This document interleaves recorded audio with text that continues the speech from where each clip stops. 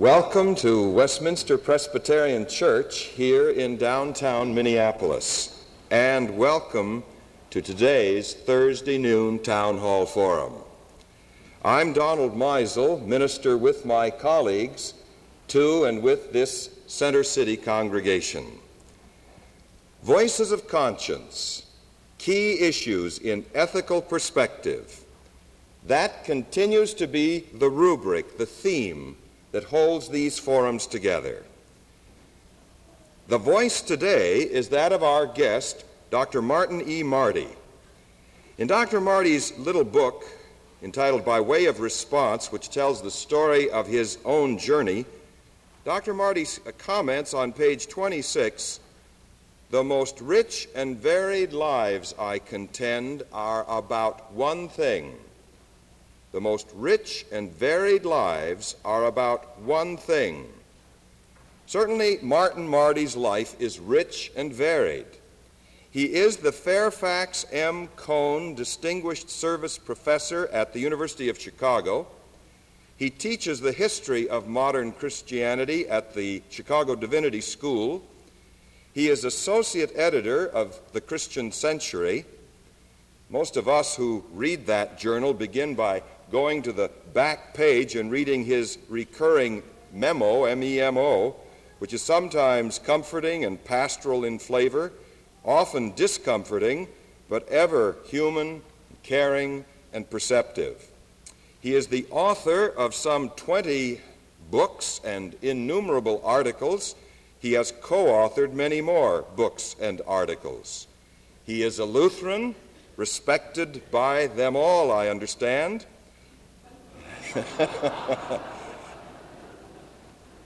He is a brilliant and leading ecumenist.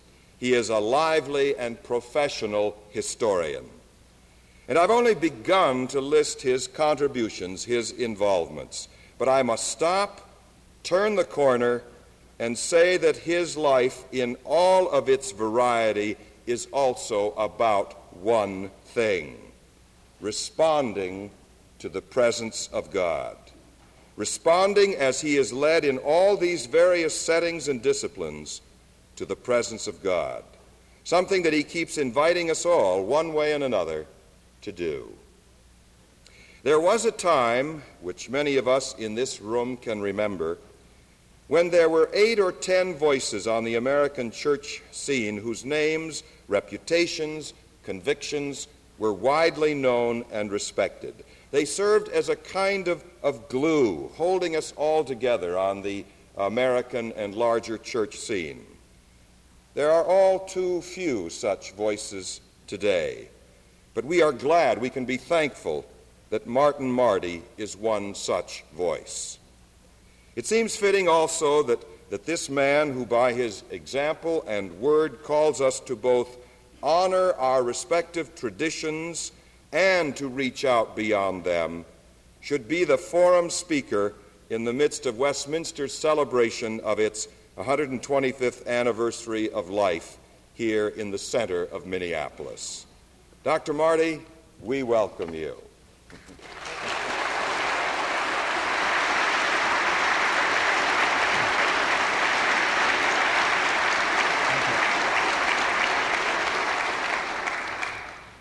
Thank you, Pastor Meisel, for that generous introduction and for your agency in helping stage Town Hall Forum. In January, Senator Howard Baker predicted that the next 3 months would be the ugliest in recent history on Capitol Hill because social issues were to come up: abortion, the school prayer issue, control of pornography, and other issues about which Americans feel very deeply, and in which cases the deep feelings are grounded in religious viewpoints.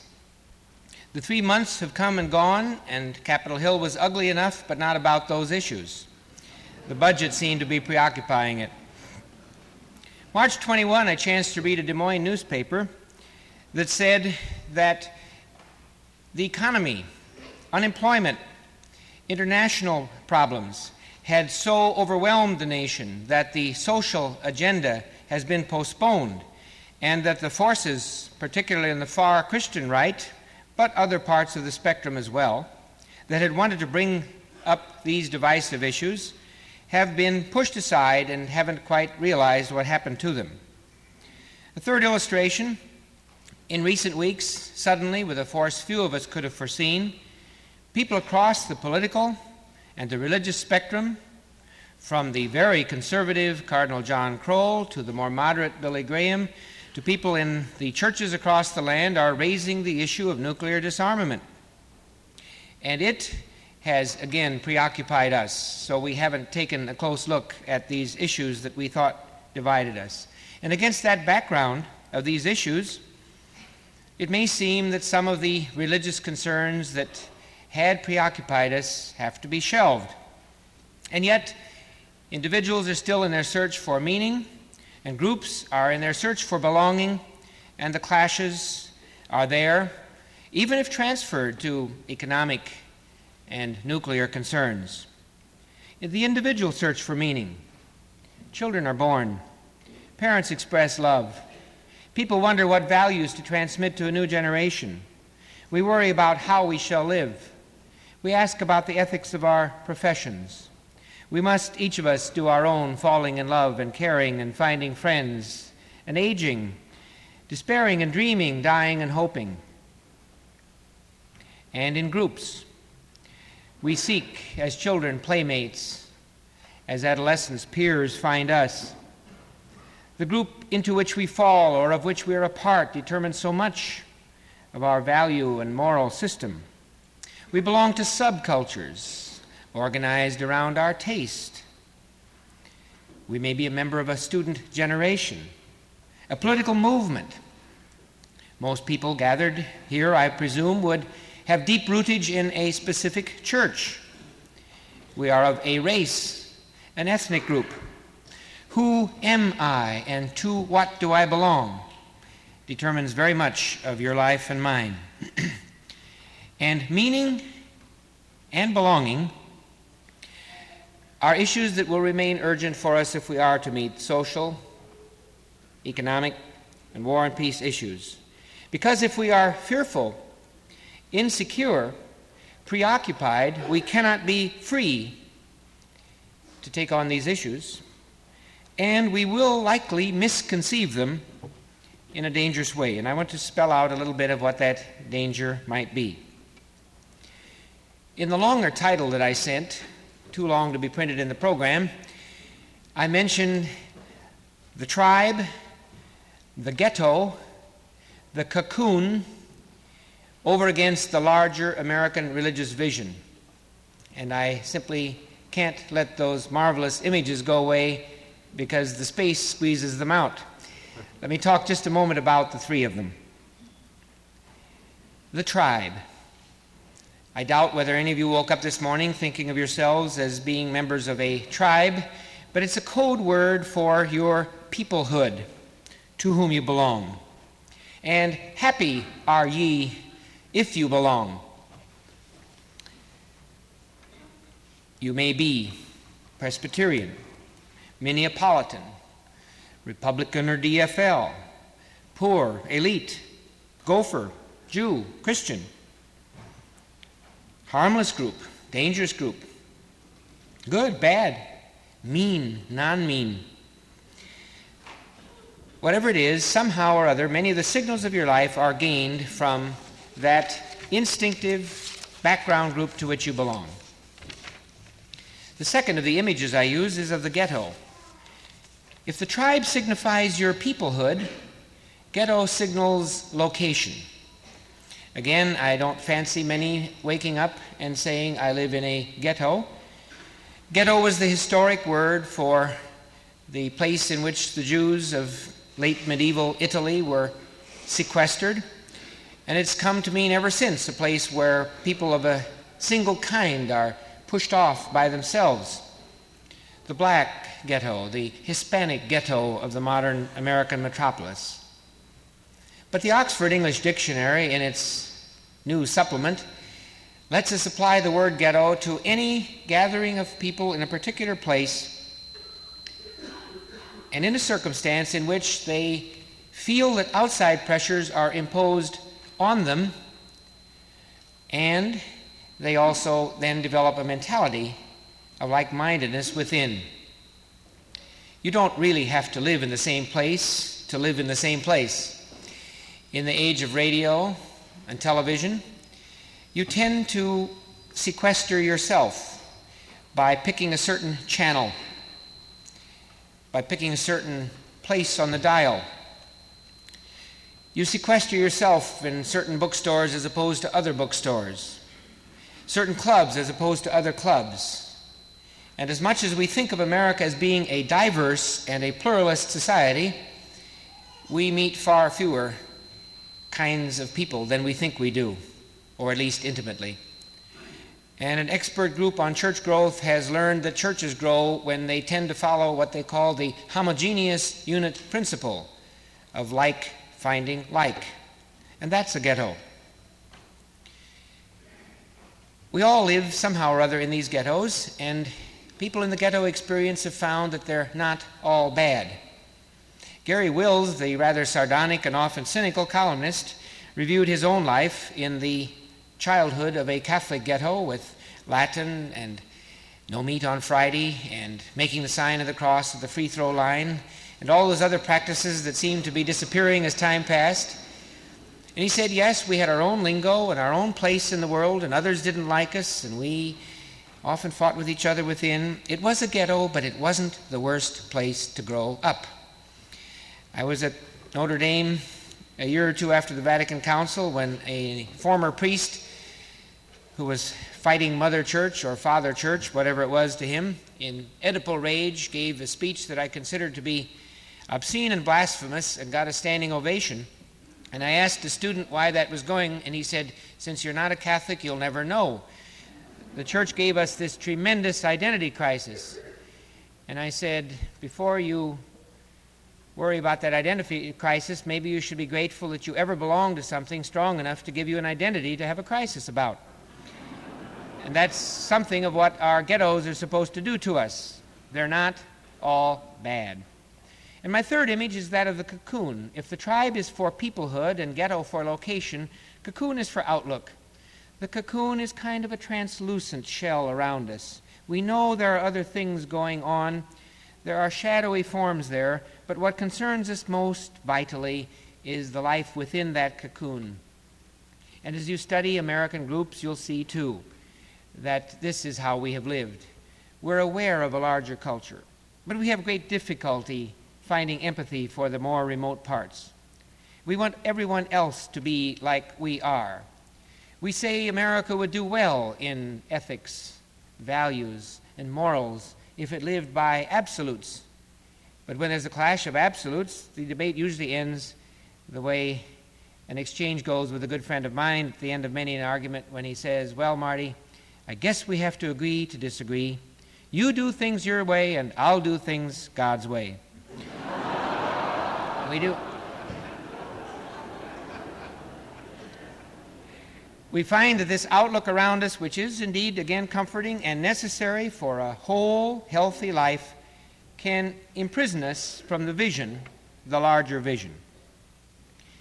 If the tribe and the ghetto and the cocoon have their positive places but can go wrong, we learn what goes wrong when we compare them, if that's all we know, to what in the title today we are calling the larger vision in America and in American religion. If these are the smaller visions, what are the larger visions? Three of these. First of all, a republic. Res publica, the things that happen in the public order. The public order does not mean only politics. It means town hall, forum, and mall, and marketplace, and gallery, and concert hall.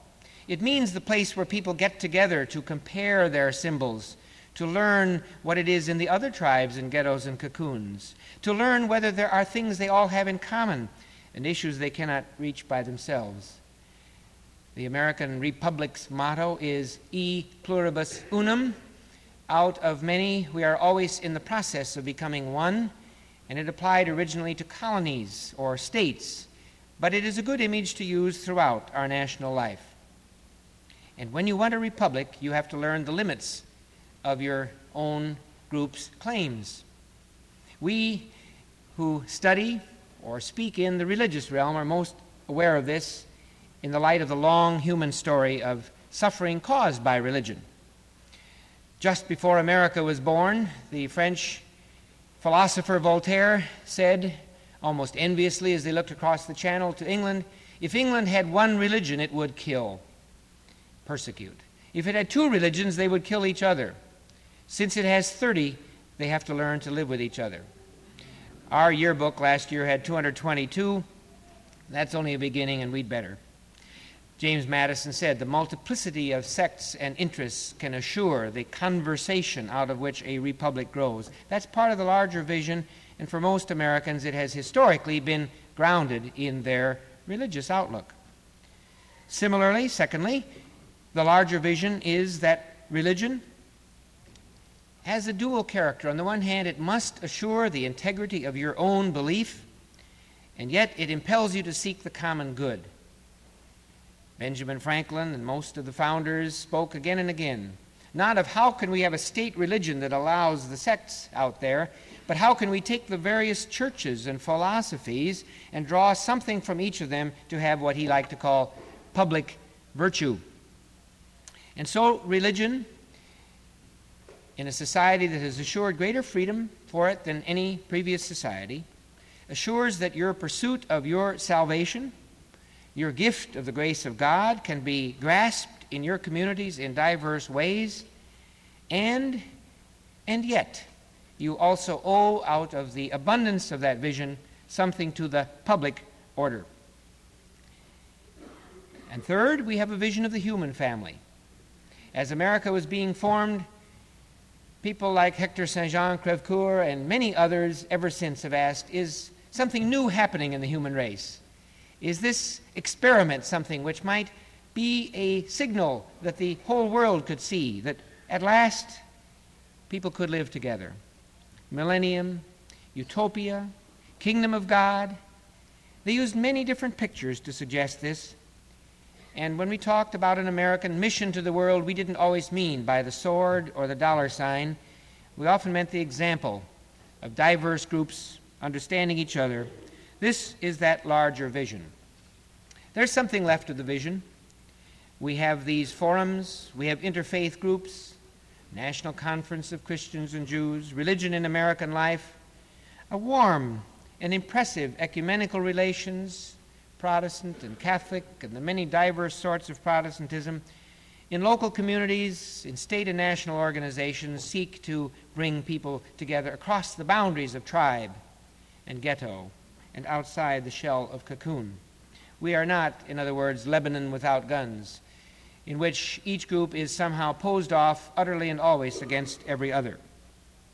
In our personal lives, we see many signs of people being able to draw on the strength of the local and then to understand each other across the boundaries. Intermarriage is not nearly the trauma or tragedy it used to be regarded when people across the boundaries of ethnic or religious groups marry. The experience of mass higher education has brought people of diverse backgrounds together. We bump into each other in many kinds of forums. That goes on. And for all the complication they've brought to our life, the media also have certainly served to keep something of this larger vision alive. We can, by acts of empathy, follow the life of a Golda Meir, the experience of Roots, the understanding of Holocaust, the Addams family, the Waltons, people of many different backgrounds blending in our living room and forcing us to ask, what would it have been like to have lived then and there in that tribe or ghetto or cocoon which is not my own? But having said those rather cheerful things about it, we also have to say, looking at the world and the Republic, that the dream of the Republic, of the religiously rooted spirit of concord, and of a vision for the human family are at the moment compromised, eclipsed, and shadowed. At the turn of the century, there were many symbols in the acronyms, the alphabet soup of world life that pointed to the extension of this dream. The United Nations was supposed to have been a world town hall forum, but it has turned into a sequence of mutually contradictory voices that speak where there are no ears to hear. United World Federalism is now seen as an utterly beside the point theme to the vast majority of people. World councils of churches, Vatican councils of the whole Catholic Church. These seem postponed as plausible dreams for many. The images that moved people a generation ago of a global village, of spaceship Earth, are not heard often. Indeed, I would leave with you a challenge. If you'd like to put on spectacles with which to view the whole world, find me any place in the world today where movements designed to bring people closer together, religiously grounded, philosophically grounded, are prospering at the expense of those that are teaching tribalism, namely that only my tribe is right, ghettoism, that if you do not live in this place where I live, you are at the wrong place, or life in the cocoon, that something beyond the translucent shell is important. Anywhere that they are prospering. Those that are absolutist and aggressive and militant about their standing off by themselves are everywhere prospering. And a new spirit of fanaticism has reached into tribes from Iran through Israel to America. The fanatic is someone, in Peter Finley Dunn's, Mr. Dooley's marvelous phrase, the fanatic is someone who knows that he's doing exactly what the Lord would do if the Lord were also in possession of the facts.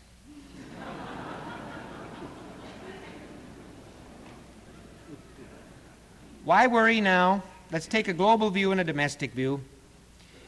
Harold Isaacs says, around the world today there is a massive convulsive ingathering of peoples into their separatenesses and over-againstnesses in order to protect their pride and power and place in the face of the real or presumed threat of others with their pride and power and place.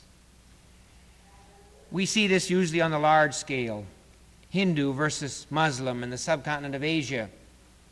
One year, several hundred were killed because a sacred cow was killed by Muslims, and another year, several hundred are killed in a war outbreak because a pig is on Muslim soil. In the Middle East, the Jewish and the Muslim clash. In Northern Ireland, the Protestant and the Catholic. In Lebanon, as already referred to. Sometimes very small sets of people are articulating their vision over against all others. The Basques between Spain and France, the Quebecois.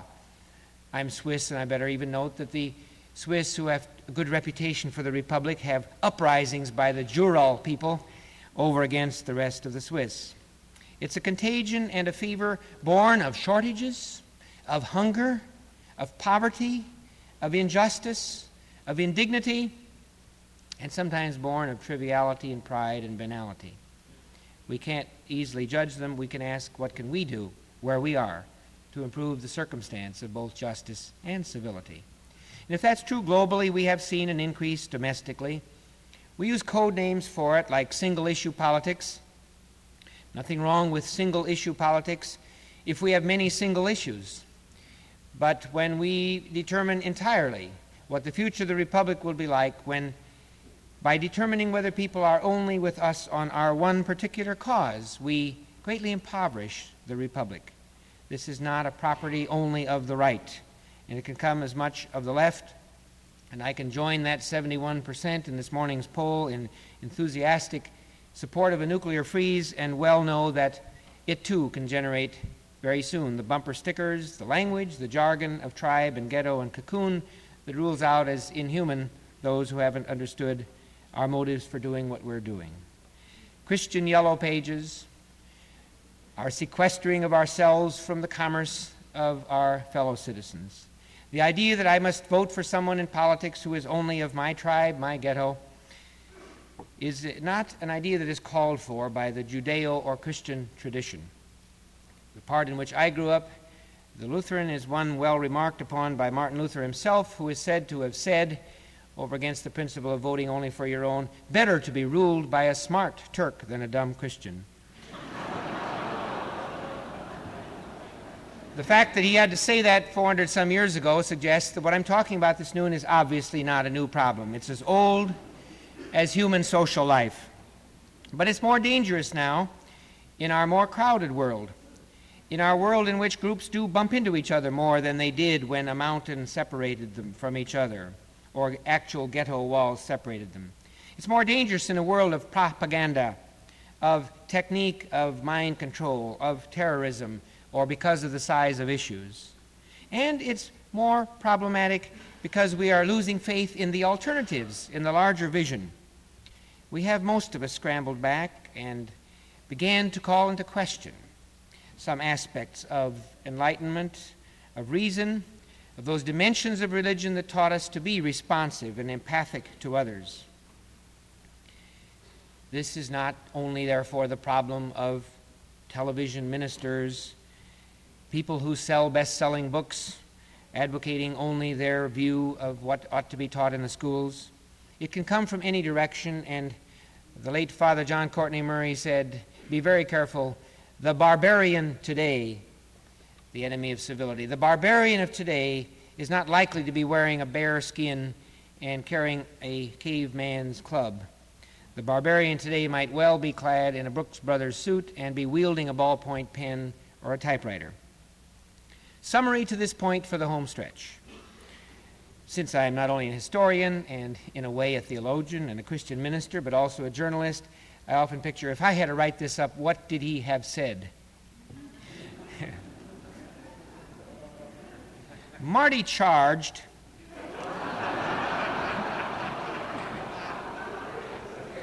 that in America and in the world around, people in groups are taking good things like group life and using them to crowd back and huddle into their own holes with their own like-minded types.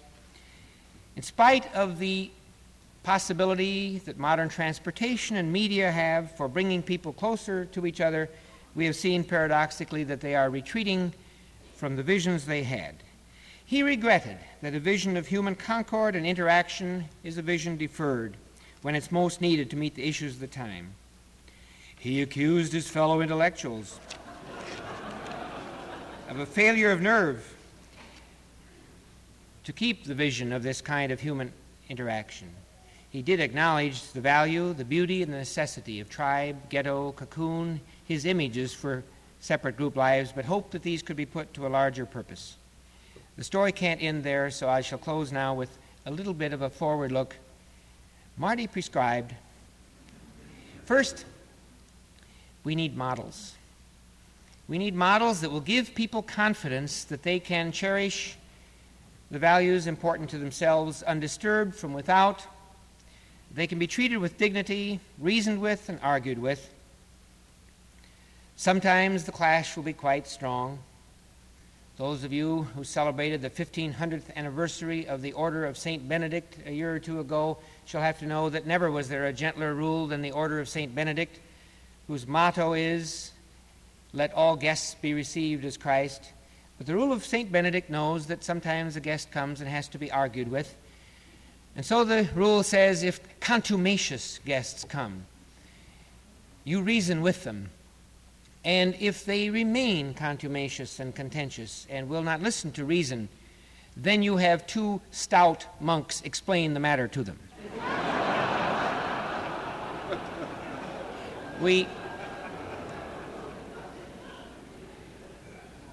may have to call attention to each other, this need for rebuilding the republic. And my model is a community of communities, in Latin, the communitas communitatum, that goes back to Aristotle and was fashioned by a Dutch thinker named Althusius and confirmed by James Madison.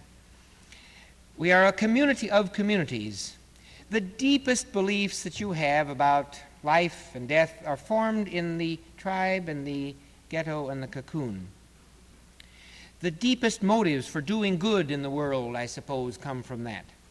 That's the sub-community. But the energies from it then mean that there's another button to press all the time to pull us into this realm of larger community. And this is the model I'd keep before us. Nurturing the small while always seeing the larger vision. Secondly, we do need argument, not always of that Benedictine type of stout monks explaining, but we do need strenuous argument. The larger vision of a republic, the role of religion in a republic, or of the human family is not of a cheap consensus. Consensus usually rules somebody out. Male consensus left women out. Senior consensus left junior out.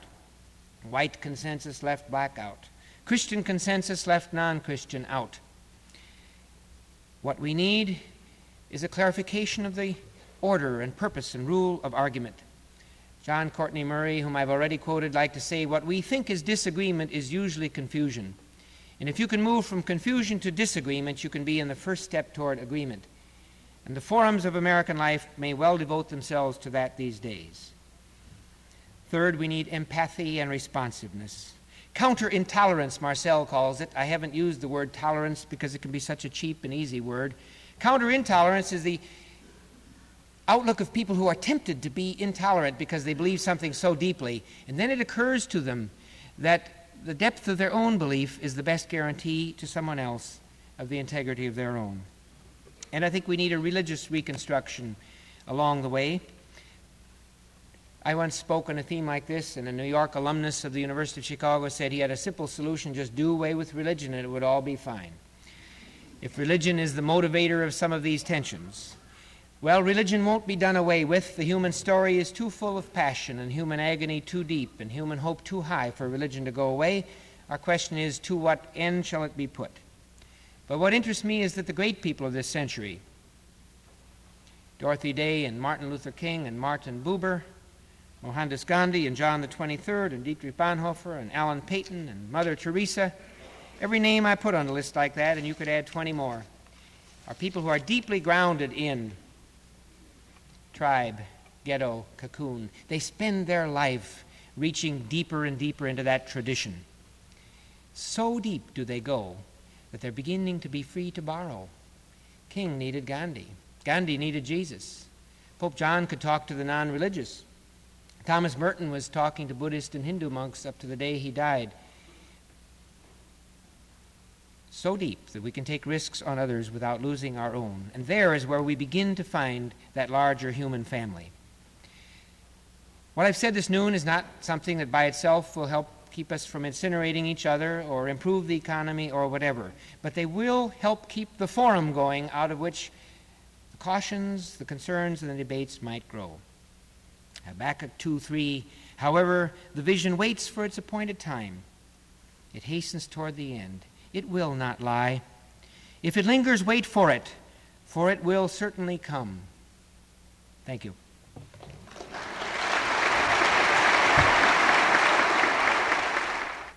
Mainline denomination issue and the vitality of those relative, say, to more conservative expressions. Have the more conservative expressions in effect become the main line? Certainly many of the conservative groups have moved into the main line. You can hardly say that what is symbolized by the word born again is marginal when in a 1980 presidential year all three candidates are of this type. Mm-hmm. The presidency, the last I heard, was not marginal to American life, it's main line. So I think you'd have to say that it is now moved into that and is taking on both the responsibilities, which are many, for interpreting public life, and the risks. It's a lot easier to be a sect standing off by yourself. So I think this should be a very welcomed move. It's a good sign in American national life. As far as the main line alongside them is concerned, I think it has its spot. I think it suffered from having grown too cheaply, too easily in the 1950s, the only decade in American history when everything worked and the main line prospered automatically, and is living in the retrospect of that. And so it's been busy, I think, going back to ask again, what is our tradition or whatever. Here again, I would say take the case studies. There are tens of thousands of mainline congregations that are very healthy, and I think we should ask why they are and use them as models for the larger movement. Perhaps this ties in. What would a reconstructed Christian church look like? Or reconstituted, I believe is the word. Reconstituted. I have a funny feeling because I answer him and then I don't get to see you over here, and if I answer, look at you, it sounds like he isn't being heard. So I'll do it like watching a ping pong game. Reconstituted Christian church, I guess in my sense, my own vision of it, I hope it's biblical, is the same one I used for a republic, a communitas communitatum, a community of communities. Father Gregory Baum in Canada once said that the official Catholic definition of the church was that it was a family of apostolic churches. And I like to turn that around and say it is also a church of apostolic families. That is, I don't picture that tomorrow we have to give up the particular color and tonality that is given life. The Amazing Grace traditions and the Bach traditions don't have to blend into something halfway between the two. They have to learn appreciation of each other and are doing so. But I would like to see a church for tomorrow in which people can combine the integrity of their separate visions with the appreciation of others. And there are tendencies toward that these days. In your address, you talked about the church relative to the nuclear question and the freeze. This question surfaces from the congregation, the audience. Do you think it appropriate that the issue of nuclear disarmament be addressed from pulpits in this country? I think it's appropriate that it be addressed from pulpits, though that may not be its most effective forum. I think the pulpit has to give a certain kind of leadership to be sure that the people of very diverse viewpoints in the congregations be impelled to examine the views they bring or the views they get in the light of the Scripture or the teachings of the church or whatever. In other words, in the modern world, not to take a stand is to take a stand. Hitler knew that. If you didn't speak up against him, he could count you. So you have to take a stand, but the pulpit is a very privileged place. We don't always even have these little yellow slips come up after it. And if there's mind changing to be going on, you have to think of the many kinds of expertise that are gathered in any congregation. Science, technology, business, industry, defense, they're all there. And I don't think we're going to come up with a single view, but I would dream that if the pulpit gives guidance, all sides, there aren't only two sides, would be impelled to listen to each other in the light of the Word of God instead of just on the basis of the political opinions or the calculations that we bring. But I don't see how we could be completely silent because the issue, all sides agree, is the stewardship of the earth, the custodianship of life itself, and that's on page 1 of the Bible. So however we come out of it, we do know it has to be on the agenda. Thank you. It's a very helpful answer. Today, the new federalism is changing the way government addresses social needs and provides funding from the local to national level. What impact do you see the new federalism having on American society, and what role do you think churches should play in addressing gaps in meeting human needs as a result of the new federalism? That's enough for 4 issues in next year's forum right there. But never let lack of time inhibit one from putting up a billboard. I'll at least put a few words up.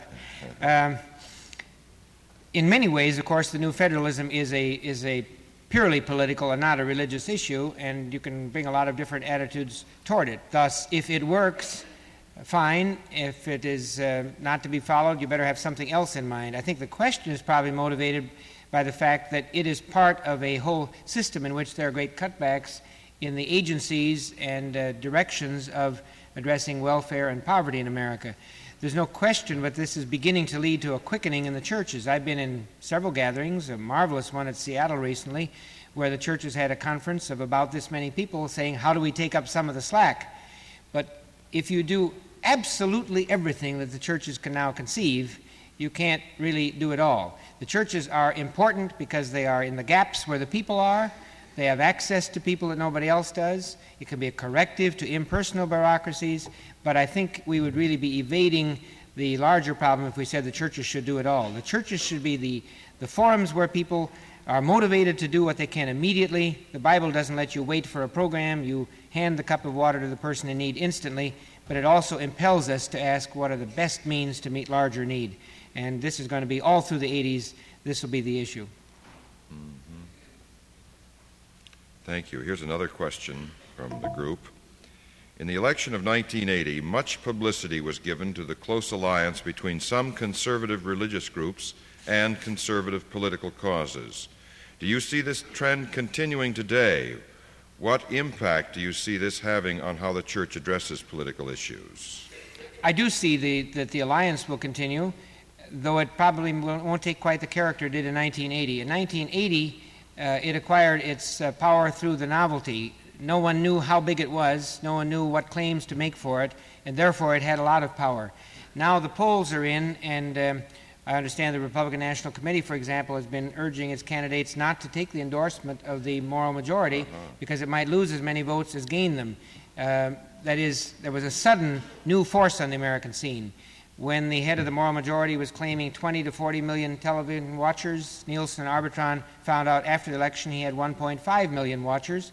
Washington knew that, and you could tell the morning after from what Vice President Bush said that it wasn't going to be dominated by it.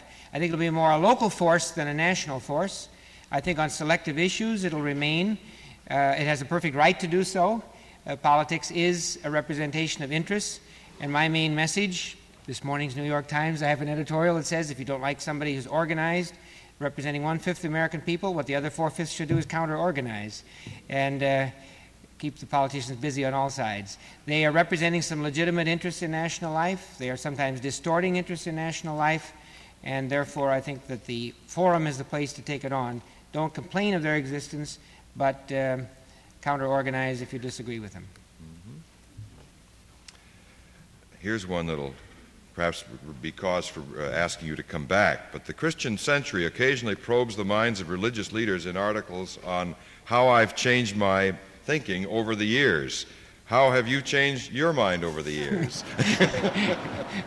Quickly.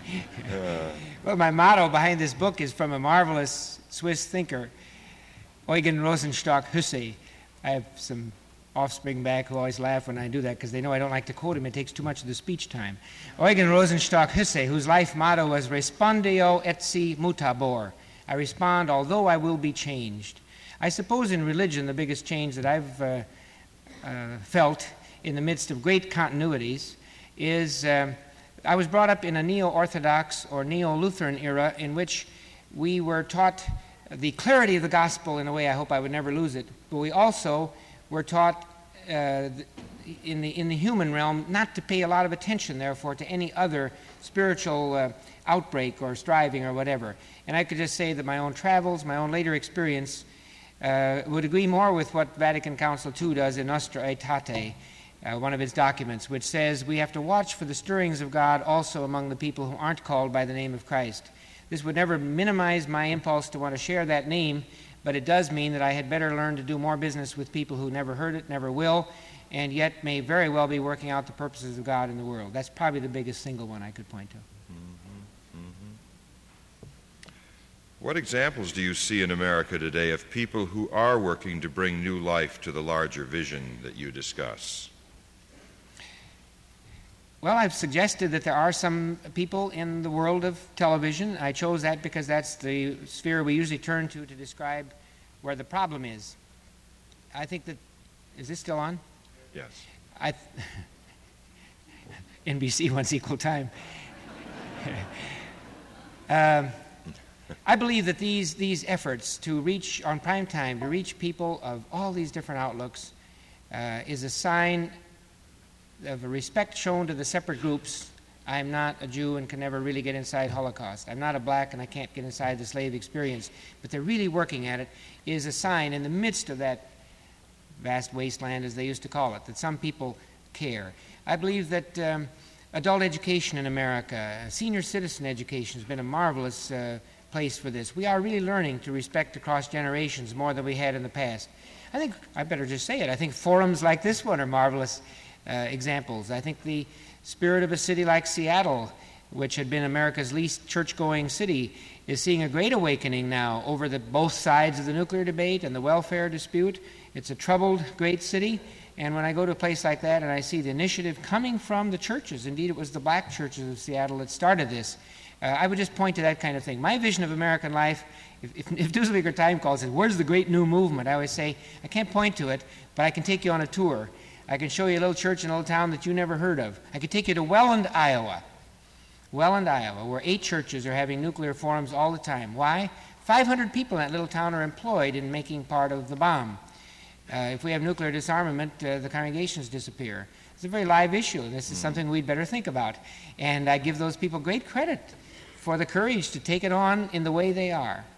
So I'd take you on tour and say that's where we'll find it. Or Individual Lives, which are also marvelous examples. People that never get their names in print, but stir people near them. Another question. You mentioned the need for religious reconstruction. Would you care to comment on what feminists are doing to reconstruct religion, both within churches and outside of traditional churches? All right.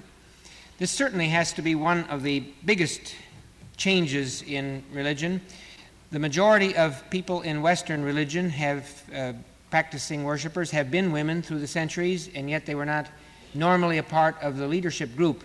And this has changed very suddenly. In the last 20 years, there's been more change than in the previous 20 centuries. And however slow it might be, Habakkuk 2:3 says the vision is here and it will increase. But I don't think we should just look at the important symbol of ordained clergy or leadership of that sort, however exciting the changes are on that front, or frustrating for some in some communions. I would say it has led to a rethinking not just of the pronouns we use, they're very important signals. I could say for my own world, as a writer of church history, we used to write church history in the light of which bishop succeeded which bishop, and which prayer book revision succeeded which prayer book revision. And at the end, the index had 1,500 men's names in there, and we didn't really get close to the people. Today we're writing in the light of family history, history of stages of life, histories of religion and adolescence, a marvelous study of colonial America then, religion and aging, religion and sexuality, domesticity, work, labor, are issues that women historians and theologians brought forward because these were the realms in which they were once relegated to have their only competences, and there's a history to be told. And I think that this, from my world, the historical or theological, has its corollaries everywhere else. Many things of the 50s and 60s were fads and came and went. Many of the early stages of secular feminism are long gone, but I think across the spectrum, including, don't overlook them, the evangelical churches, even those which still deny ordination to women.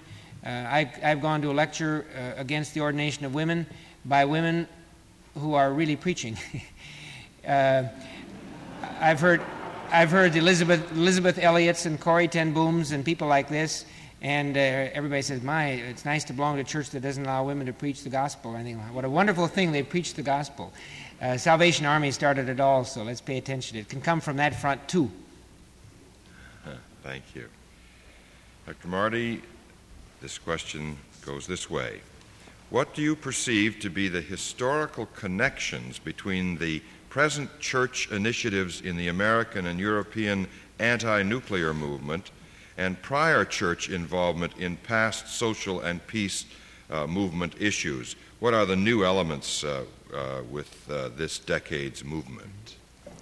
The other night, the undergraduates asked my president, Hannah Gray, and me to think of something that people thought of as being new in their time, and then as historians to comment whether it was unprecedented or not. We really couldn't think of anything. There's always a precedent. And so I see causes like prohibition and abolition and so on, occasions when people in the past said we have to marshal all our energies to face this or that issue. And by mentioning prohibition and abolition, you can see right away that there are also hazards in the nuclear debate. There are hazards of making the most urgent cause the only cause in life. Let's remember people are dying of other things or hoping for other things as well. So I think we have to keep that, sure. It's easy for us to be fanatics in that kind of desperately urgent cause. And yet I don't think you convince people when out of fanaticism. You convince people by being identified closely with them. I think it's important for the churches, quote, not to blow it. I think that it's a beautiful start now in that this is a movement that has really grown up in the pews. It has really grown up among the people themselves. And I think if it gets typed by the media or anyone else as being a cause of a few radicals or something like that, we're likely to lose the biblical rootage that is now impelling it.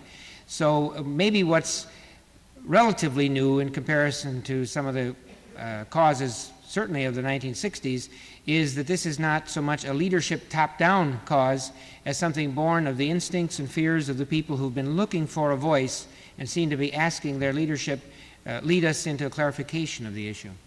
Thank you. You've mentioned television and the media once or twice.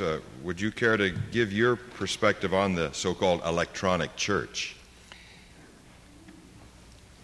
Well, the electronic church is the code name we give, I guess, for every kind of use of the mass media of communication, but it really is converged now around 8 or 10 or 12 television empires that were seen as competitive with the church. In other words, Billy Graham has always used television, but he was never called the electronic church because he worked so closely with the other churches. He'd never come to your town unless the Catholic bishop and the Methodist bishop would be on stage with him or so on. Whereas in the electronic church, they tend to be more competitive. It's their own show. They'll say nice things about go to church, but basically they're in a very competitive thing for the funds, the dollars of a limited 20, 30 million American market. They do some good things. I think a ministry to shut-ins, a personalization of things. They are a good critical judgment on some of the awful things that go on earlier in the evening on prime time. But one of the things that my suspicious kind of mind notes is that when ABC does a survey to see how many Americans watched soap at the time the boycott was being threatened, 13.8% of the American people had soap on that night, and 13% of the people who claimed to be in the moral majority had soap on that night. So I'm not sure that it has really removed the competition. It merely has added more hours of watching to the schedule and calendar. I worry about celebrity cult and the clienteles in religion. Many of these empires are unaccountable. Many of them end in fiscal, sometimes sexual scandal, and they can create a generation of people who dabble in religion instead of being deeply engaged in the communities. But I think 5-6 years ago I worried more about those effects than I do now. We know now its limits. We know that it can do some things for people. And again, for me, the big message is if you strengthen the local churches, you satisfy a lot of the impulses that led people away in the electronic church. Here's a lovely one. You were advertised as the second most influential theologian in the USA. If you accept that rating, who would you put first?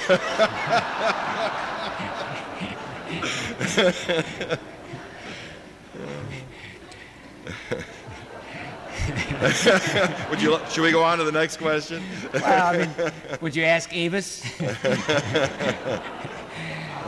Yeah, okay. Okay. Ready for another question? Since I believe one of your most recent, if not your most recent book has to do with the subject of friendship, and I think that gives rise to this question. Since quality friendships have been and are important to you, what are some steps that the tribe can take to foster quality friendships with people who are of different tribes? I would begin by trying to find one close friend outside my own. It's an interesting thing. If you take a list of the people that you tend to know, you rarely develop true intimacy apart from the people that you went to college with, grew up in a church with, are part of your family connection or whatever. And even in later life, like meets like. And yet we miss a lot because of that. And I think that friendship is not very interesting. Friends are marvelous. And I think actual identification with someone, to begin to learn that network. I must say, in my own case, a senior black secretary at the University of Chicago who had serious surgery last week, I called on her, or 2 weeks ago. To my great surprise, one of my sons, just back from Africa, walked into the room. Why? Well, because while I was in Africa, you were forwarding all these messages about my mom when she was sick, and it suddenly occurred to me he'd never met her, and they were friends out of our friendship. And I would say that would be the very first step. Know somebody from a group vastly different from your own, religiously, politically, racially, and you begin to become a part of a network that builds confidence toward others. So concrete friends are more important than debates about friendship. Thank you. I think we'd best arrest our question period at this point. You spoke of yourself earlier as historian, theologian, minister, journalist. You've given good account of yourself on all counts. Thank you. Thank you very much.